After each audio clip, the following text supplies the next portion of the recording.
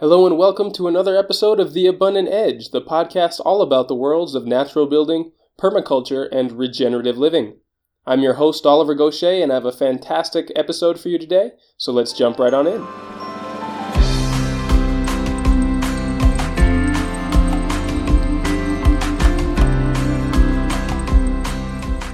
My guest today is Bill Steen, who along with his wife Athena, is one of the early innovators and promoters of straw bale building in the American Southwest through their company, the Canelo Project. Now, Bill was born in Tucson, Arizona, and attended the University of Arizona, where he studied cultural anthropology. Out of college, he ran a yoga ashram in New Mexico for 12 years. And he later took a couple of years off after that experience was over and moved to Canelo, Arizona, 33 years ago, where he and his wife Athena quickly started the Canelo Project, which is dedicated to connecting people, culture, and nature. He describes himself as someone who never lost the dreams he had that were born in the 60s in terms of more enlightened ways of living, whether it was spiritually or through sustainable ways of living on this earth. In this interview, Bill opens up about how he and Athena started the Canelo Project and wrote their essential work, The Straw Bale House and The Beauty of Straw Bale Homes. Bill also shares some of the most important tips and tricks that he learned in building through his extensive experience, how the aesthetics and natural building techniques of the Southwest have influenced him, and much more. Stay tuned after the interview, where I'll be sharing exclusive information about our upcoming workshops and apprenticeship opportunities with Abundant Edge. And don't miss out on this episode's weekly tip, which is all about the underlayer of natural plasters that you never see, but nonetheless are extremely important. Now I'll turn things over to Bill. Hey, Bill, thank you so much for taking the time today. Thanks for being here. Absolutely. It's a pleasure. Well, hey, Bill, I've got a ton of questions for you today, and the listeners have a ton that they'd love to learn from you and your expertise. So let's jump right on in. Let's go for it. So for those of us who are listening who are unfamiliar a little bit with your backstory, tell us how you got started in natural building and how the Canelo Project began. Ooh, let's see. It's not an easy one, but we can take it back to, my life basically has been dedicated to doing different things, alternative things, all the way back, let's say into the 60s when it was more sort of consciousness focused. And from there, I ended up running early community yoga ashram back in the 70s. And finally, I decided I really sort of wanted to get back to my roots, which was, for this part of the world, working with adobe, organic gardening, had come into existence for, maybe 10, 15 years by then. And I'd started there before I got into running the community that I was. But so it was more a desire to go back to those things that took me to focusing more on building as well. And so in that process, I just happened to meet a friend who had worked on some of the early straw bale buildings. And so for me, I started seeing it because I grew up in an adobe house in this part of the world. I started to realize, living in it, that it just doesn't insulate that well. So the early thing I began envisioning was sort of a marriage between clay, adobe, straw bales as a way of getting almost the same look, but basically with an insulated wall. And that was kind of the beginnings of where I am now.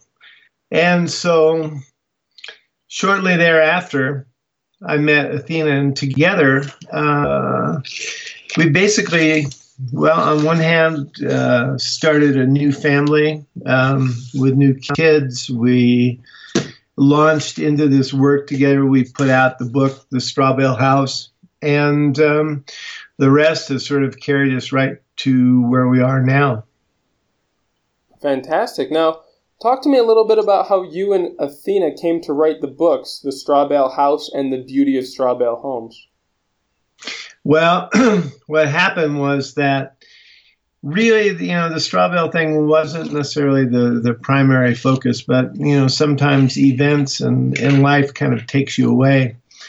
And what happened was that this friend that I mentioned who had introduced me to the concept of building with straw bales, he and I had done this little booklet, probably, I don't know, 40, 50 pages on newsprint.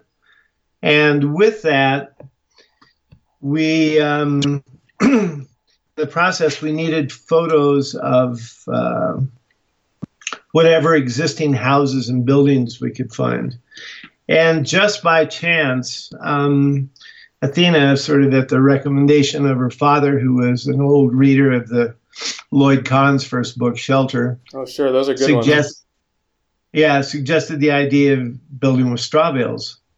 So without knowing anything, she and her first husband threw together a really simple 200 square foot little building, and that they lived in for a number of years. So I went, that's where I met her, was going to photograph that. And, in the process, she came here to our home in Arizona where we are now, and set off on this path. But anyway, along these booklets that I was talking about, my friend David Bainbridge sent me boxes of these things. And I had no idea what to do with them because I really didn't have a distribution network. I didn't have a way to get them out.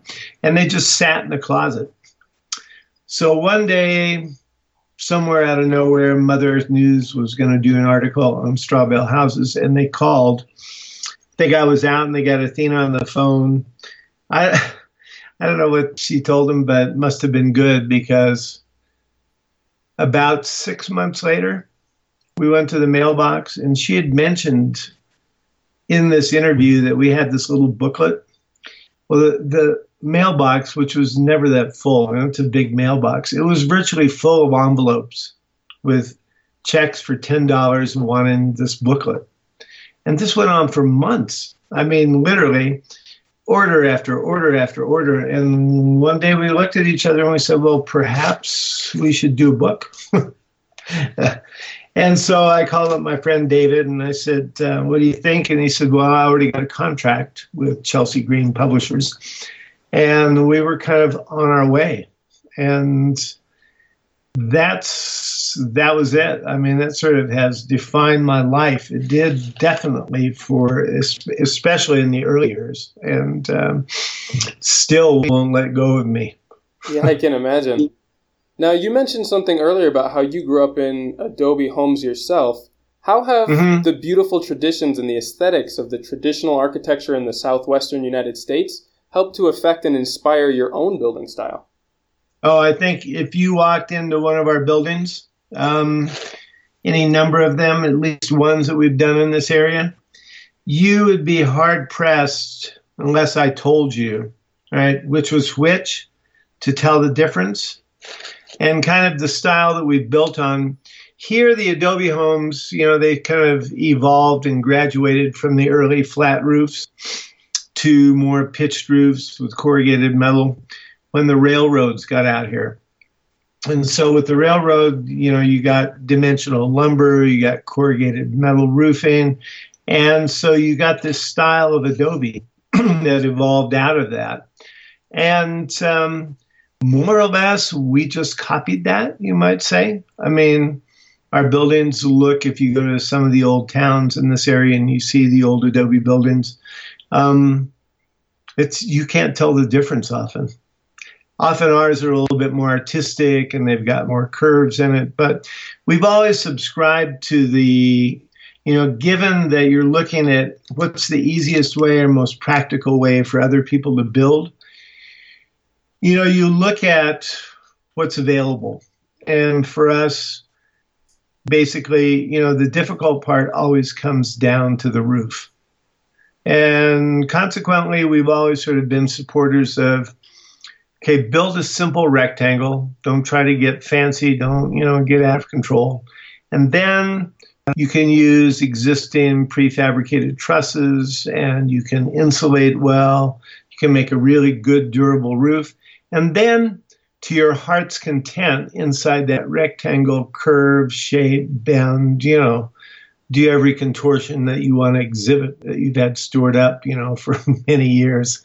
And that's kind of what we do.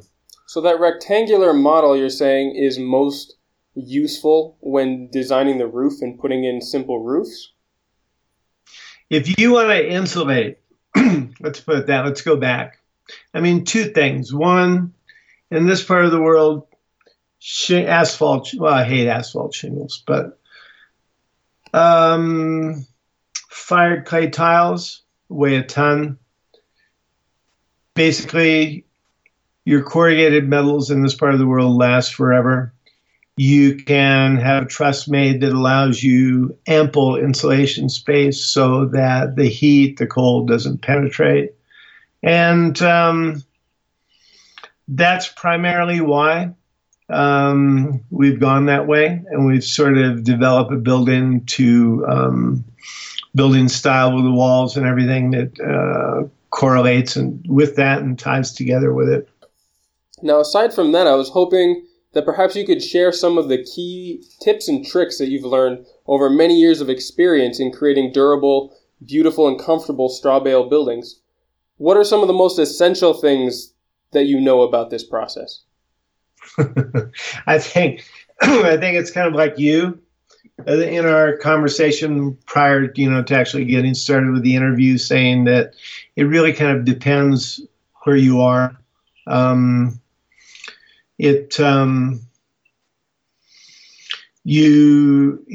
have to really sort of look at your site, one, there's the local climate in general, but then there's all the characteristics of the site, that you're building upon. And for us, straw bales have been really a great material. And I think, honestly, any place, where you're within reach of straw being, a byproduct of grain cultivation, you can, if you do it well, if you build well and you're not careless, you don't, get damaged by water, you can build really just about it anywhere you want. And I think the thing that differentiates us from other people is that, especially in the States, it's not so much true in Europe, but we've really, from day one, our way of building was really about the marriage of clay or adobe with straw bale. So we were always trying to configure our buildings so that we had good ground clearance, right, from splashback or, sheet flooding. And always wanted to make sure that we had adequate overhang, right? If not, verandas, porches, things like that. And there's a lot of little tricks. We spend a lot of time looking at window details, window sills. And ultimately, I think one mistake that people often make, right off the bat is thinking that your plaster or your wall finish is really your protection from the elements. And I think conversely to that, it's really would be better to say it's the last line of defense. In other words, you've got a big list ahead of you that you have to resolve. And so you can imagine in putting a clay finish on walls, it's going to be a little bit more sensitive to moisture than, let's say perceptively, you're going to think that because you're going to see some wear maybe on the earthen finishes. But the actual truth is it's very difficult for that water to get through the clay and to ever reach the straw, whereas if you have something like a lime finish or a cement lime or cement finish, they tend to soak up water and soak up moisture and take it directly to the straw. So I think that's one of the early things that we figured out. And then we also abandoned. Is that now mostly through the cracks that form in lime? It's just through the material itself. Really? Yeah, they're highly absorbent of water. They may not necessarily wear on the surface, but they will soak up water. whereas the clay will, but it's kind of like sealing a pond. The water stays in the pond, right? It doesn't go all the way through. Sure, the clay layer that's being wet is expanding and not allowing water to percolate through. Yeah, and I'm sure that there obviously has to be some limit to that at some point for the quantity and the amount of moisture. But in general, I think it's safe to say it's a really good barrier. And the thing that we did was we evolved sort of a plastering system that, instead of thinking about it like using the clay and the earth like a conventional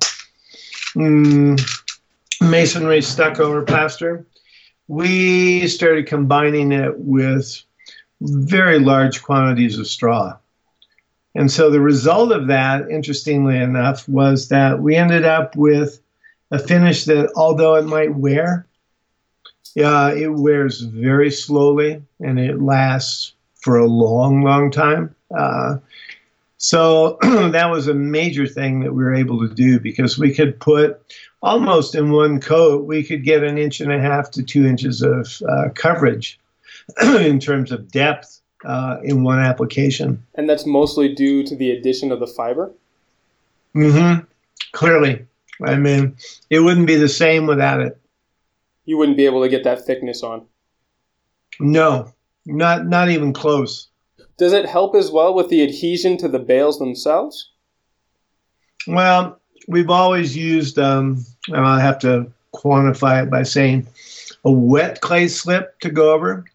I mean, I've watched people over the years try to apply clay slip and then let it dry and then go over it. It doesn't work anywhere near the same way, right?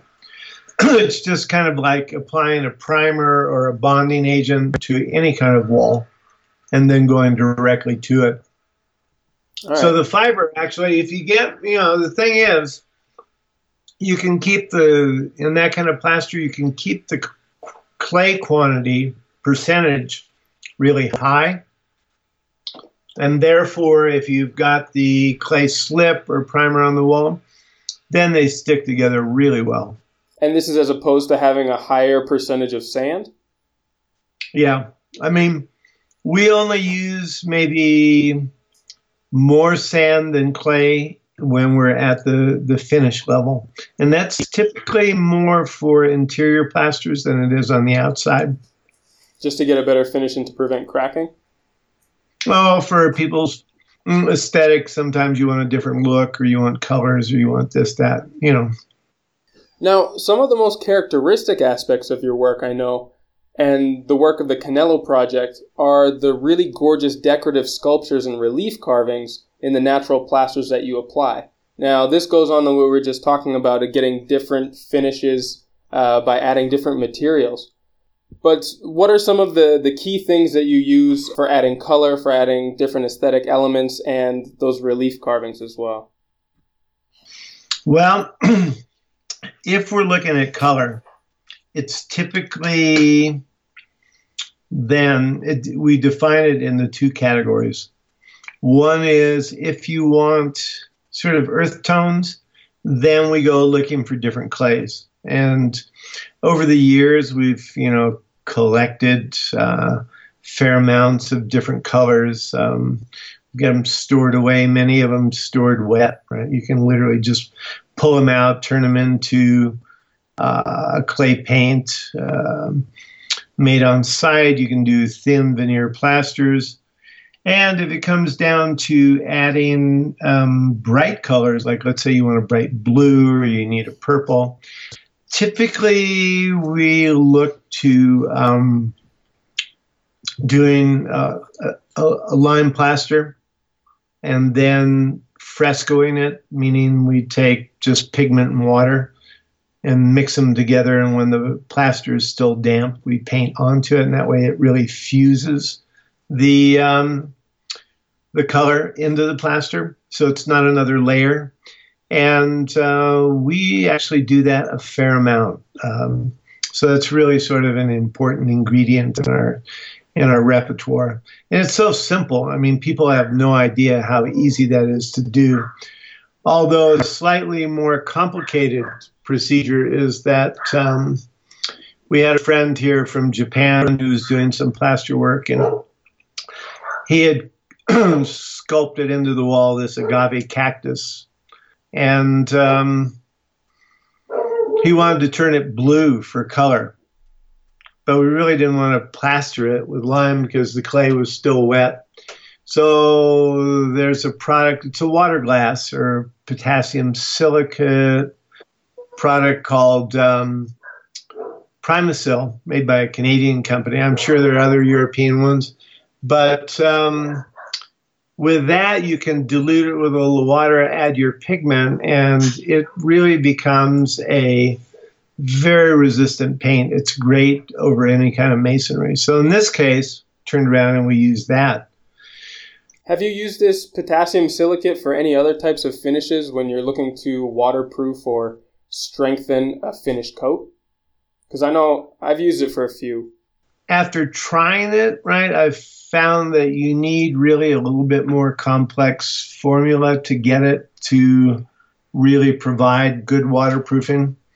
Like the company that we used before they were bought out by somebody else was mixing what's a very popular, relatively inert, vapor permeable, breathable, if you like, material called siloxane. And that they would add to their water glass primer to get it to be really water resistant. So we haven't really sort of used it beyond that. I think the one thing that would be climate specific primarily to this area, because mold wouldn't be a factor. The most efficient thing we do, the most effective thing I will say, is we use one coat of linseed oil over earthen finishes if they have sand in them, and we're trying to waterproof a little bit more.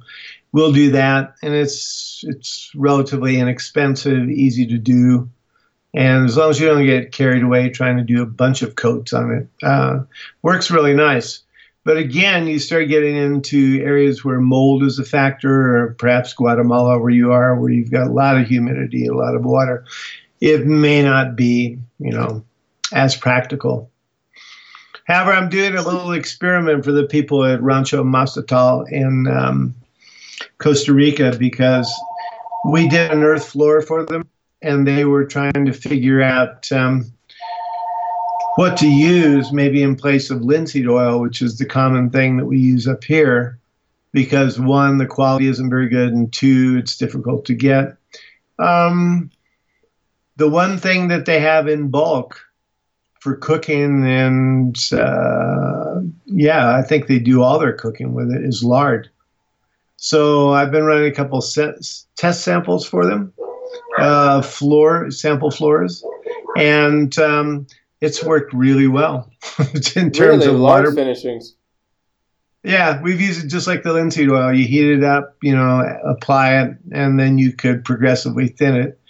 But it makes it incredibly waterproof. How much, durability it adds in terms of abrasion resistance, I can't say, because, I don't have it on a floor that's being used. But it would certainly be worth experimenting with. Certainly. And though it's not a hard drying fat source or You're oil right. source, there might be enough structure in the floor itself that, it doesn't need it as much. Yeah, I think it'd be really interesting to see. I mean, it definitely does not fall into the same category as linseed oil, walnut oils, and other hard drying oils. But hey, perhaps it works. I don't know. Right. I think that's one thing.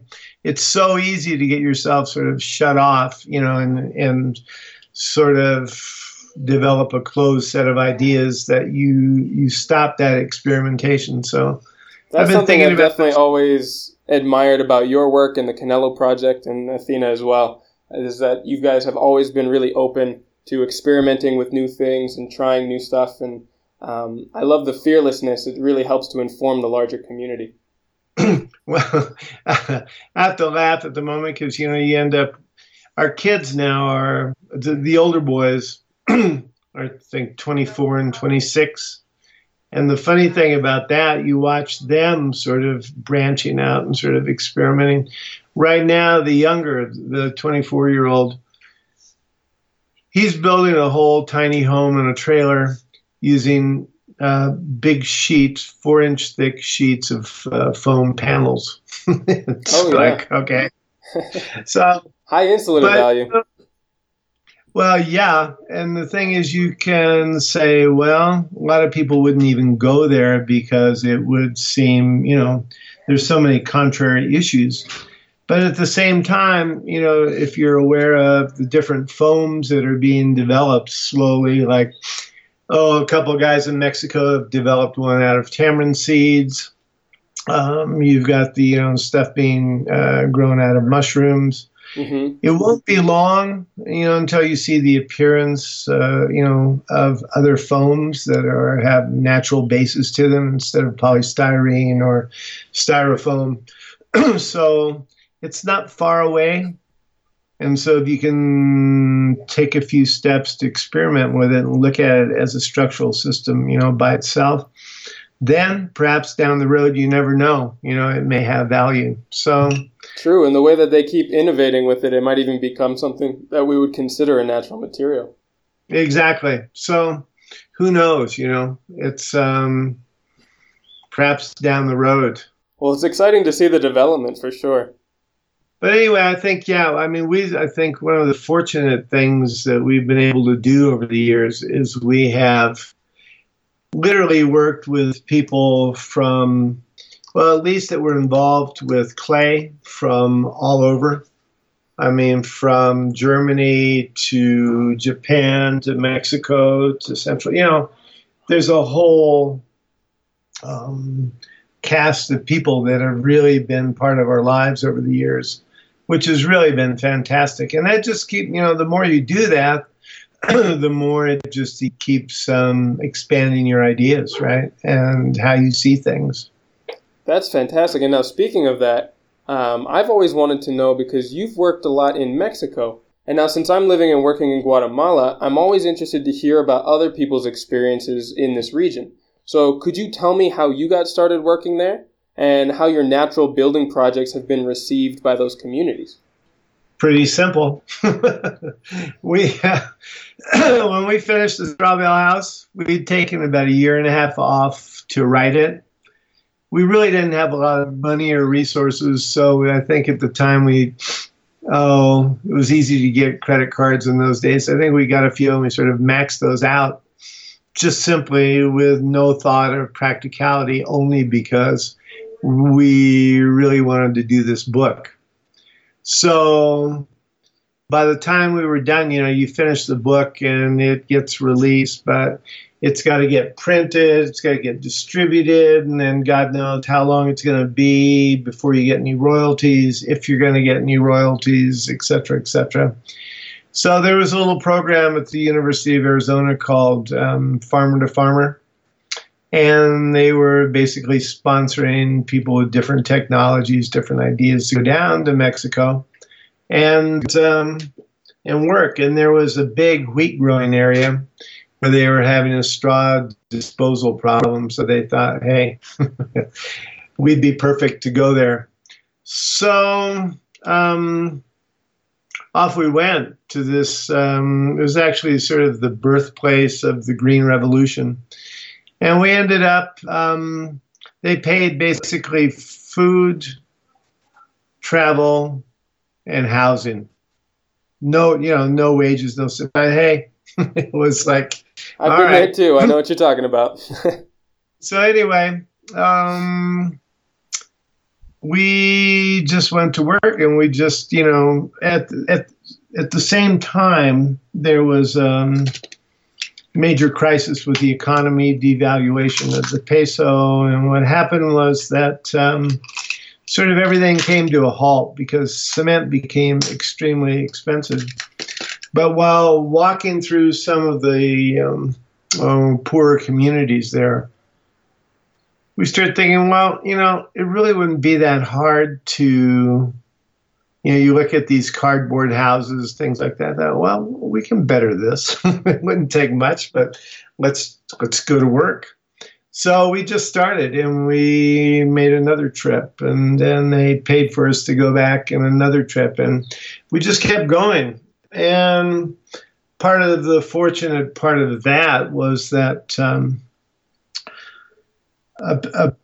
organization, Save the Children, was sponsoring a lot of activities in that area, in these communities. And so they were able to secure money from the international organization to build an office building that employed all these different techniques that we were evolving. And we were really at the point of, I mean, we're trying everything, and we're trying to do it all basically as much as we could with local materials.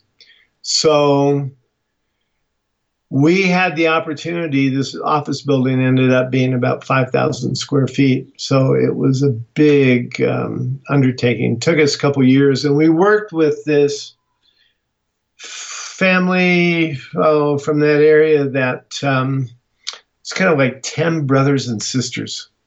And we kind of joined hands with them, and they brought in all these sort of young kids from the community to work on this thing.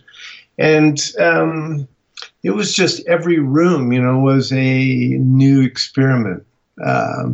Different roof, different technique, different this, different that. And that's really where we sort of cut our teeth, so to speak. And many of the things that we started then, we still follow today. I mean, as is always, when you're doing something new, you make a lot of mistakes on the way, or they're not mistakes, but they're things that you look back at now, and obviously you could do much better, and that we do better, but they're just part of that process. And luckily, we had people to work with, and somebody to sponsor it. The difficult thing there, because it's very much a desert region, was the roof. Right? You come back and you say, when there's really a shortage or non-existence of wood, and you have probably more termites almost than you have any place else on the planet, how do you do a roof, right, in a practical way?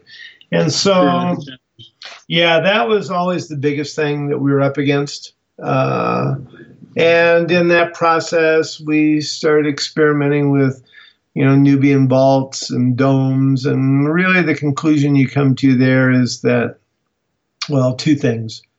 One, the average person, they're just not going to be able to do it. I mean, sure, somebody with skill and who's willing to be trained and, pursue it in depth, yeah, of course they could do it.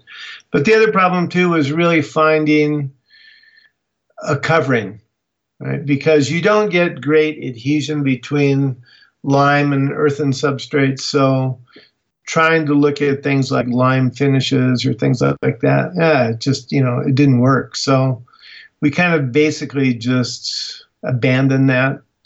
And probably at a time when we were ready to pursue that in more depth, Save the Children lost their funding. They sort of let go of the people, that we've been working with. Basically, we're working for them. And we came back home and continued our work here. But the thing was it was really a period of when we started translating what we learned there into building systems that we were using or could use here. And we'd spent 6 years there intensely, off and on. And so, really it was time to come back and do something a little different. So we started putting the work and effort into our place here, which we'd really ignored during that time period. So that's a brief history for you. Fantastic. Now, along with all those different experiments that you talked about, I know you're a very passionate lifelong learner. Can you tell me about some of the things that you've learned recently or are learning currently that have really helped you in your work and improved your skill set? Probably the biggest thing there was that the importance of the roof. just what a critical piece that is in the equation, of a really good built, successful, long-lasting building. Because the big office building we did there was with essentially your flat roof with parapets, which is really the common style for that part of the world. Mm-hmm.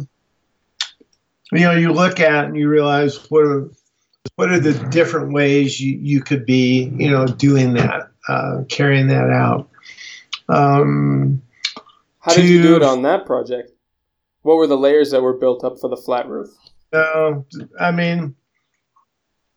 We plastered the whole building initially with lime over the clay plaster, earthen plasters, and kind of, it's only a matter of time. It's either going to happen quick or it's going to happen down the road. All of that delaminated for the most part. It just became weak, hollow in different spaces. So we took it all off and went back. And essentially, you come back to the same old equation that people have used over those situations. Was we ended up having to put some sort of metal reinforcement, lath over the building, and coming back to at least sufficiently vapor permeable mix of equal parts cement and lime and sand, and that ultimately covered the walls. Really, if you have parapets, you need some sort of cap at the top as well. And we used something in that case. I can't remember at this point what that was, but you need some way that the water's not hitting the plaster directly. But I think in retrospect, if you didn't have any other option besides that, I would have simply just extended that roof out maybe a meter all the way around, so that, or it wasn't really a porch, but the equivalent of a very small porch, but really a really big overhang, and done it out of maybe something like fired brick for the parapets or something like that. I don't know. Have you experimented at all with flexible liners, such as tarps or pond liners and things like that for roof systems? Those really weren't, the thing was at that time, because this is back, you get to think kind of mid-90s, we're thinking more about local materials as much as we could. Sure. Those really hadn't appeared to the same extent that you see them now. And then the question was, then how would you have used them? We didn't have any leakage. And we did some amazing roofs structurally through the whole building. Using reed-like bamboos, bamboo-like reeds, vaults, dome. We did, it's an incredible, if you go to our website at CaneloProject.com and into projects there and the Mexico stuff, there's some amazing things. So leaking was really not a problem. It was just always that parapet, right, that gets you. Sure. And so that's one. Two was recognizing, especially if you have earthen finishes, just a really clean break with the ground and sort of a stem wall that's appropriate for whatever kind of rainfall you're dealing with. And in that case as well, termites. Learn the importance of windowsills, right? How critical those are. I think those are the big ones, and maybe because we'd done a small amount of earthen floors in there in the different offices. Just saying that, given the kind of office chairs that people have or this, that, or the other, it's kind of like saying not really the best choice, maybe in rooms that have, lower use or lower occupancy. That's okay. But so we just sort of went down the list. But I think separation from the ground, windowsills, roofs, definitely at the top of the list. That's a good essential list for people, especially who are putting in priorities for their own projects. You're not kidding. I mean, if you don't get those right, then you might, it doesn't matter what else, you got, whatever else you do. I mean, Right, you're just going to be chasing maintenance projects forever. oh, forever. In fact, I would say probably over all these years for straw bale buildings that I've looked at that had moisture damage, you could easily say more than 95% either were due to the bales got wet before or during construction and lack of a windowsill. Oh, sure. That's it. I mean, yes, there's always a few other things in there, but by and large, right, it all came down to that. So if you can take care of those two main things, make sure that you're installing perfectly dry bales and that your windowsills are well protected, you can avoid 90 to 95% of those issues. For sure. No question about it. I mean, water damage or moisture damage due to vapor getting trapped in walls, it's so rare. I mean, you have to have big extremes in climate, right, and temperatures for that to happen, and et cetera, et cetera. Just not that common. Sure, and if you're building with straw bales in that type of a climate, you may want to consider a different material anyway. Yeah, especially where you are. I mean, I can't imagine. I mean, are they growing rice anywhere near where you are? No, it's corn stalks around here. I mean, just having been in Costa Rica and having worked there now for several weeks, I mean, granted, that's not a big period of time, but the thing that you really realize is that, hey, this is about airflow, right? Absolutely, yeah, that's the big thing here. We're fortunate, although we live in the mountains and it can get a little bit chilly for, I don't know, maybe a couple weeks out of the year, you put a sweater on. We're in a fortunate position where we really don't have to worry about insulation. And the criteria for the wall systems here are much more focused on earthquake and water prevention, or at least keeping those things out. So, yeah, it's just like we've been talking about from the beginning. Get to know exactly the site where you're building and the specific needs of your location. Correct. Because in this case, not only is straw bales really hard to get. I mean, you can get them, but they're not cheap, especially compared to other things that are available around here. And they don't really serve a function because there's no need for insulation. Correct. I mean, it's just pointless. Yeah. Right. That being said, straw bales have a huge, very wide use all around the world. And so, especially for the large listener base that I have in the United States and other northern climates, this is especially useful for you if you spend a lot of money either heating or cooling your house for any significant part of the year. A insulative element like straw bales is one of your best bets, especially for keeping consumption down. Agreed. And I don't know about you, but like you were saying, starting with that basic sort of rectangular or square shape for the footprint of your building, and then using the interior to go wild with cob elements or adobe elements and using curvilinear aesthetics for the interior. I really agree with that, especially when it comes to using hybrid materials, because then you can really maximize the advantages of any given material that you're using without having to be married to using that thing for the entire structure and also having to deal with the downsides of it. Once we get inside, I mean, hey, it's totally open. Exactly, and you have so much more wiggle room. You have so much more freedom of what you can do in there because you've already taken care of your structural and protective elements. And I think one thing that I like, that I saw in a few buildings from Estonia to Finland, where they had given, put an earth plaster on the outside of the building. They were doing basically a really thick base coat out of the clay. But then because they have enough wood, they're doing real simple, wood cladding, wood siding over them. And that made just great sense to me. I mean, one, I like the look of the buildings, and two, it worked. Yeah, I've seen some fantastic uses of that too. What they often do, I don't know if as much in those regions you mentioned, is they char the outside of the wooden cladding, which really helps it to be preserved. And oddly enough makes it more fire resistant. Yeah, these didn't have it, but I'm sure they'll be, and make it look really interesting. Yeah. And I've also seen them use clay plasters or even some lime renders to do masonry elements on the inside. There's some fantastic things that can be achieved when you're open to all different types of materials. No question about it. I mean, I would agree with you wholeheartedly.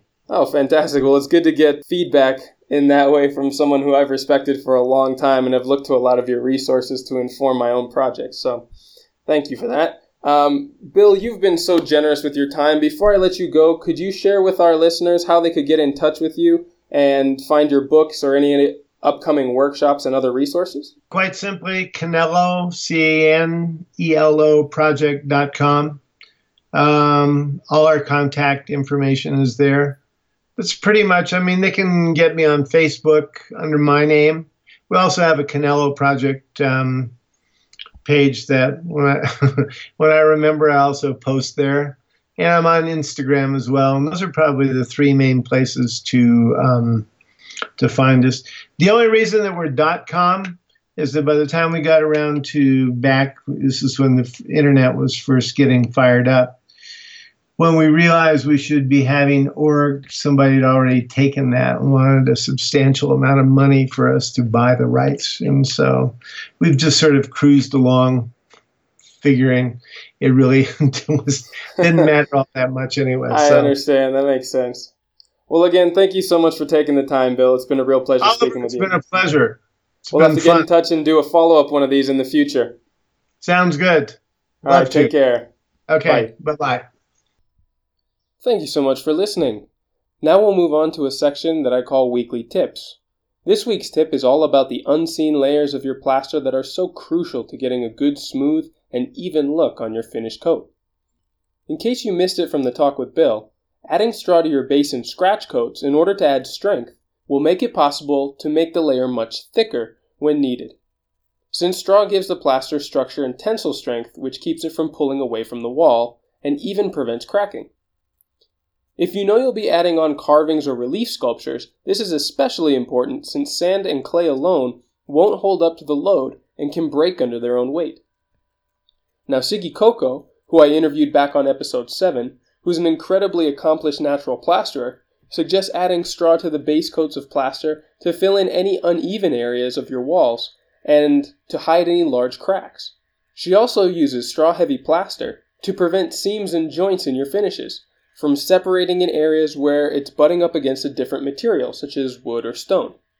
You can even put straw in the final finish layer, but at this point it really doesn't add any strength, since the layer is far too thin, somewhere between 1/4 to 1/8 of an inch. You should really only consider fibers as an aesthetic additive at this point, since it'll certainly show through. So that's your weekly tip. Please write me in the comments section of this episode on the website, or email me directly if you'd like to hear more about plastering techniques, straw bale building, or anything else for that matter.